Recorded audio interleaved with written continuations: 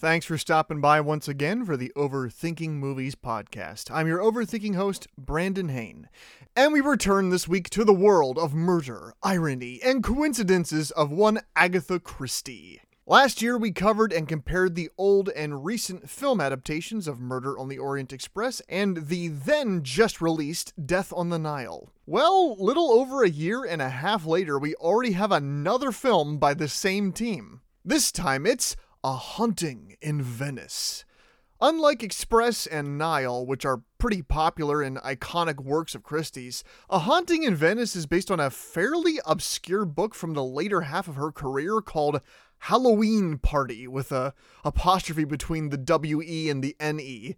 Written in 1969, reviews at the time savaged the book, calling it a disappointment and chalking it up to, oh well, she's quite old now, so can't expect all the stories to be as sharp as the old ones. However, more recent retrospective reviews are much more kind to it, but still, it feels like an odd choice to pick for the new entry in your multi-million-dollar Hollywood franchise. That said, my reviews for the previous movies were not positive either. The 2017 and 2022 versions of Death on the Nile and Murder on the Orient Express were melodramatic, added tacked-on action scenes that added nothing to the story, and spent so much screen time on the detective and his unnecessary backstory that it didn't give the mystery as much time to breathe as the old versions.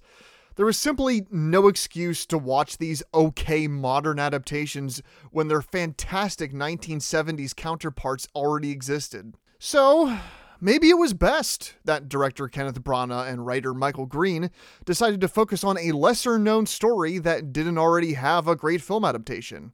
And, well, they did it. A Haunting in Venice is easily the best film of this franchise. That isn't to say it's on the same level as the films from the 70s. There's flaws to be sure. Some are the same as the previous two films, but A Haunting in Venice nails what you come to a movie like this for. The cast is great, the mystery is well told, the setting is fantastic, and the movie doesn't get bogged down in flashbacks and backstory of the detective. Because here he has a simple, easy to understand personal conflict that ties directly into the mystery. This time, Kenneth Branagh plays a much more world-weary Hercule Poirot. However, when he bumps into his old friend, mystery writer Ariadne Oliver, played by Tina Fey, she convinces him to come to a party at the palace of a famous opera singer, played by Kelly Reilly, right off of her massive success in the show Yellowstone. When they arrive at the party, obviously there is a murder, but the circumstances this time seem to be supernatural. And while Hercule is a practical man, this mystery tests the bounds of his beliefs. Could this really be a haunting? And it's that thread that makes us want to follow Poirot and uncover it with him. Gone is the lowbrow humor and unnecessary action scenes of the previous movies, replaced instead with atmosphere, decent wit between the characters, and well-crafted cinematography and editing. That said, traces of the flaws of the previous movies still linger, like a lack of subtlety and moments that end up feeling more goofy than unsettling. Though for some, that could possibly enhance the experience, for me it took away from some of the tension and atmosphere when there is an unnecessary use of obvious computer effects during one of the murders, or tons of silly jump scare cuts, many of them focusing on a cockatoo that's important to the plot for reasons, but it's just like, oh no, a bird. Thankfully, these elements are much more subdued and don't harm the experience like they did in the prior movies.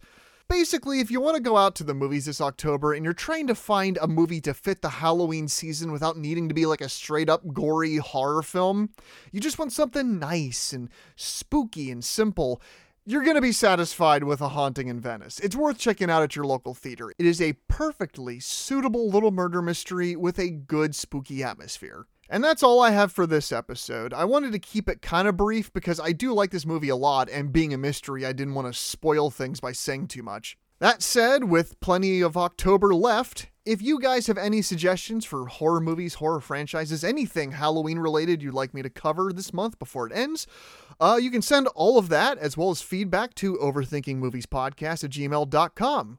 And for more episodes of Overthinking Movies, you can find us on Spotify, Google Podcasts, Apple Podcasts, and pretty much anywhere you can find podcasts. You can also find us on Gold Hits, WKVA.com, Star967.com, and WCHX1055.com by clicking on the podcast tab at the top.